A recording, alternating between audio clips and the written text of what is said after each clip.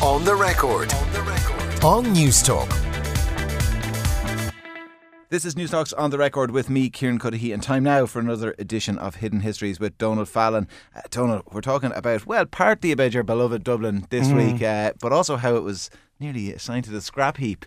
Altiri na Hashiri? Altiri na Hashiri, the architects of the resurrection. That is a name for a political party, isn't it? Yeah, great name. It's a great name. They had this idea in the 1940s when they proposed an entirely new Irish capital. Basically, they believed that Dublin was kind of beyond salvation. It was too cosmopolitan. It was too colonial or post-colonial. And their great idea was to establish a new Irish political capital at the historic hill of Tara. So I suppose it's something of a mad story. But these people, I should say at the very beginning, I mean, these weren't just cranks. This story that we're talking about today, this party that we're talking about today, in some ways you can't dismiss them entirely. You know, they won nine councillors in the 1945 local government elections, despite being an explicitly fascist political party. Hold on, 45, so as in the war was over, as good as over, the newsreels had been out, we knew what was happening. Look, you could argue that in 1940 and 1941, no one in Ireland knew the extent of what was happening in the concentration camps, because we did have censorship in this country and news really didn't filter through. By 1945, there wasn't a man, woman and child alive in Europe who didn't know what had happened in the concentration camps. So that this political party, Altiri na Hashiri, got 9 councillors elected in the 1945 local government elections, that is not insignificant. This idea of moving the Irish capital, though, from Dublin to Tara is bonkers, isn't it? To us, it's frankly laughable, because like infrastructure alone today would make it impossible. The size of the hill of Tara would make it impossible. And we know why Dublin is the capital. Dublin became the capital because of where it is. I mean, going back to the days of the Vikings, the reason Dublin thrived was its geographic location on the eastern coast of Ireland. But to Altiri na Hashiri, I suppose they believed that there was a need for this entire cultural and even spiritual reawakening in the Irish country. And to them, the answer, the answers to the future, were often concerned in the past. And Tara had this great kind of a pull. And I mean, this wasn't just some mad idea. They brought in Dáithí Ó Hanley, David Hanley, the architect. And he wasn't any old architect. This is the man who went on to design the Garden of Remembrance, which came later on. So this is a very prestigious architect. And this political party asked this man, draw up a new Irish capital at the hill of Tara. Yeah, there's something a bit Burmese about it, isn't it? This cultural capital out in the middle of nowhere, which is exactly what they did. Who founded it? This guy, Gearóid Ó Cunagáin, he's an amazing character. He's the founder of Altiri na Hashiri. He went on this very curious journey. He was born in Belfast, a civil servant, deeply involved in the Irish language movement. And in his own words, I mean, he described the Irish language. He said the national language is a shield against modern material and atheistic cultural influences. You know, he believed that the world was a negative influence on the island of Ireland, and that what Ireland had to do essentially was to protect its own cultural lineage. And I think he viewed the Irish language movement. He'd be popular on Twitter now, wouldn't he? Just, yeah. Oh, God. Almighty.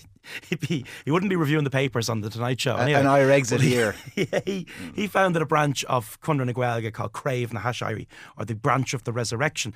And it's estimated that anything between 1,200 and 1,500 people were drawn into O'Cunagáin's movement. And R.M. Douglas, the main historian who's looked at this guy and his influence, he says, the people that rallied around him, they weren't cranks either. One of them went on to become the future Chief Justice of the Supreme Court. Another one became head of the Irish Film Institute. One guy went on to work in the Department of Antishuk and became the head of Bord Fáilte. Most of these people were just kind of extreme cultural nationalists who didn't really like the English language. But as time went on, O'Cunagáin became more and more right-wing.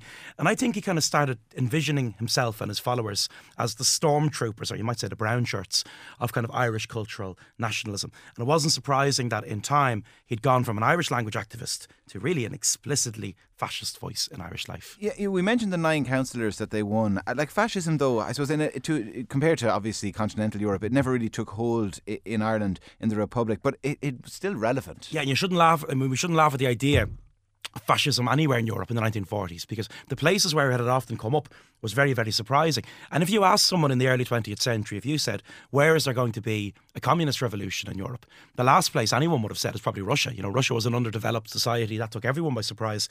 And if you asked someone in the early 20th century, where is there going to be a communist revolution in Europe, they would have said places like Italy and Spain, where there was a very, very strong left. Both of those countries, by the 1940s, were fascist. So fascism had emerged in places where people really didn't think it had a hope. And you couldn't laugh at the idea of fascism taking off anywhere. I suppose Ireland, the 1930s in Ireland were so brutally anti-communist. You know, the war in Spain had aroused public solidarity with Franco rather than with the left. The Catholic Church were very, very strong and moving to the right as well. And O'Connor, he talks this remarkable language. He says, Adolf Hitler has said that he wants to arrange the history of Europe for 1,000 years, but we Irish, it's fated for us to cooperate with arranging the affairs of the world for all eternity. So, I mean, this guy literally sees himself as being a greater European political leader than Adolf Hitler. So he has ideas above his station, you might say. And they never got a TD, Altri na hShaidhrí. But they basically had a man in the Dáil who was Oliver J. Flanagan TD, an independent TD, later Fine Gael. He's very close to the movement. He's basically letting them ask whatever questions they want of the government. And Oliver J. Flanagan's politics are absolutely toxic. I mean, his maiden speech in the Dáil, when you're elected into the Dáil, your maiden speech is meant to be, thanks to everyone in whatever constituency you're from, thanks to my canvassers, I hope to represent the people with great dignity. His maiden speech in the Dáil, he says, there's one thing that Germany did, and that was to rout the Jews from their country. Until we rout the Jews out of this country, it doesn't matter a hair's breadth what orders you make. Where there's bees, there's honey, and where there's Jews, there's money. I mean, so that's the political discourse of the day. No one stands up and tells Oliver J. Flanagan, you can't say something like that inside the Dáil. So there's a certain currency, you know, for this kind of madness. And back to the party again, Altiri na hShaidhrí. I suppose we've all these exam students at the moment, Junior Cert and Leaving Cert, and they'll be familiar with the power of propaganda when it came to the Nazi party and those fascists. Did they use similar tactics here? Altri na hShaidhrí, they're just brilliant at propaganda. The visual stuff they produce is remarkable. What they use, and it's really groundbreaking at the time, they use these wheel carts which go around the city. And that's not unlike what we've seen during the referendum and during elections today. You know these trucks that go around town all day with messages on the side of them? Altri na hShaidhrí, they're kind of like the fathers of that in an Irish context. And they've got one of them, it shows a British customs hut on the Northern Ireland border, and it says it's like Uncle Sam or Lord Kitchener, you know, we want you.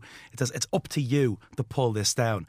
There's another one, it says partition must go, and it's the red hand of Ulster with a dagger going through it, and there's quite a lot of anti-Semitism too. I mean, there's another wheel cart that says that the war is being caused by Jewish financial interests. So they're tapping into primarily kind of anti-British sentiment, which was quite strong in the country. Even De Valera was worried about the extent of kind of pro-Axis feeling among sections of the population. So Altri na hShaidhrí, a lot of this anti-British stuff in the 1940s, it is resonating with people.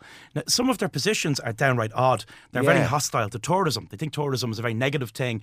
You know, these Americans and English people are coming in here. Like the natives in Barcelona at the moment. Yeah. Well, when you go to Barcelona, you see that graffiti everywhere. Tourists go home. You know, as far as Altri na hShaidhrí are concerned, tourism, what it's doing is it's diluting Irish identity, and they're hostile to that. But other things, I mean, some of how they think is very tied into what Mussolini is saying or what fascists are saying on the European continent. I mean, they're anti-communist and they're also anti-capitalist, as Mussolini was. They say, you know, it's evident that the present social and economic system is unsuited to the needs of the Irish people. The flower of Irish youth continue to flee the land. Emigration is our only flourishing industry. And they call for what they call Christian corporatism, which is like this hybrid, if you will, of capital and social politics. So they're very much in keeping with European fascism, but in some ways they're very curiously Irish, right down to opposing tourists going to the Cliffs of Moher. So then let's get back to the Hill of Tara. Ludicrous. Absolutely. I mean, it's just a ludicrous idea. And if anyone wants to have a look at it, if you Google Hill of Tara, Altri, I know Altri na hShaidhrí is hard to remember, but Hill of Tara, Daithí O'Hanley, you'll see the plan for it.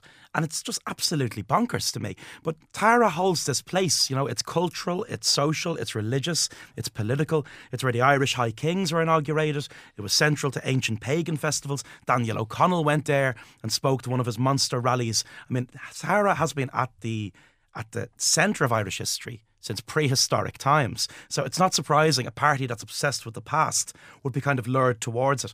And as far as they were concerned, it was logical to make it the symbolic capital. And crucially, they believed the reason Tara was so central to them was it wasn't tainted by what they called alien influence. So as far as they're concerned, Dublin is beyond salvation. And really, Dublin is just, as far as they see it, reading between the lines, Dublin is basically Protestant and it can't be central to any Irish resurrection. They say that we have to, quote, break the alien influence exercised by the denizens of Rathmines, Rathgar and the Royal Irish Academy. You know, as long as we have the people of Rathmines on our doorstep, we can never have a truly Gaelic Dublin. That's how they see it. And when you look at those plans, as you said, if people look up Daithí O'Hanley or David Hanley and Hill of Tara, they'll find them. They had a lot of stuff planned. They had their own Bertie Bowl at the time, a national stadium. Bertie couldn't get the Bertie Bowl done. Aldrin Hashari promised that they'd do it. They planned that they'd build a national theatre, a national stadium, a national university, a great national avenue and a garden of heroes with a column of the resurrection rising up over it. So that would have looked a little bit, it's been said, like the spire on O'Connell Street. That would have been the centrepiece of all of this.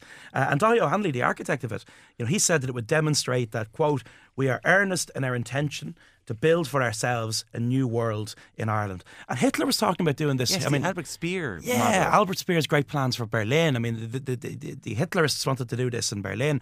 I think Okanagan and people like him were kind of copying that model and trying to apply it in an Irish context. And you mentioned, say, all the relevance of the Hill of Tara culturally and everything. Like, it wasn't just Altieri and Hashiri, it was others, and Tara at this stage had been devastated. There had been mad moments. I mean, in the early 20th century, these Israelites arrive over from Britain and start digging up Tara because they were convinced they'd find evidence of this lost tribe of the Israelites having connections to the place, and they made an absolute mess. And the National Museum of Ireland were quite rightly horrified that people were just showing up at the Hill of Tara and doing archaeological digs without permission from anyone. So I like to think that archaeologists and historians would have had their own view on all of this and would have probably intervened. I don't know if you can intervene against the fascist party and get away with it, but I do like to think that Aldrin Hashiri, if they took power, which thank God they didn't, would never have managed to put these plans into action. Now, they say that the political spectrum is actually a circle, and if you go far enough left you'll end up on the right and vice versa. And it was true here as well. One of their councillors was a former Labour Party politician. There was something about the language of them that held some appeal to people, and in one case a councillor that was elected, he was from the Labour Party, he was a former Labour Party politician, and to me that's a switch that just defies the logic of kind of left-right politics. How could you go from a social democratic party like the Irish Labour Party to a far-right anti-Semitic party like Aldrin Hashiri? But I think what people liked about them, they spoke in anti-politics, that people liked. They said it is the people, not the parasitic politicians and place hunters, who will make Ireland again a nation. But whatever about this idea of it's Trumpism, isn't it? It's Trumpism. And it remains a strong language today. Whatever about making Ireland a nation, I think once the horrific realities of Francoism and Hitlerism on the continent were exposed, a fascist flag was never going to fly over the Dáil, or the Dáil itself was never going to be moved to the Hill of Tara. All right, my thanks to Donald Fallon. As Donald said, if people want to look it up online, you can see those plans. Dahi O'Hanley or David Hanley and Hill of Tara, look it up, you'll find them. Donald, obviously author of Come Here To Me blog and book volume 2 out in the shops now. That is it from me today. Off the Ball is up next here on News Talk. My thanks to the production team, Roisin Davis and Stephen Jordan. Jojo Cardozo was on sound, and to play out, born on this day, the 10th of June, was Jimmy Chamberlain. He's 54 today. He was the drummer with the Smashing Pumpkins. Lots of strings and orchestral backing in this song, but it's all about the drums. Enjoy the rest of your Sunday.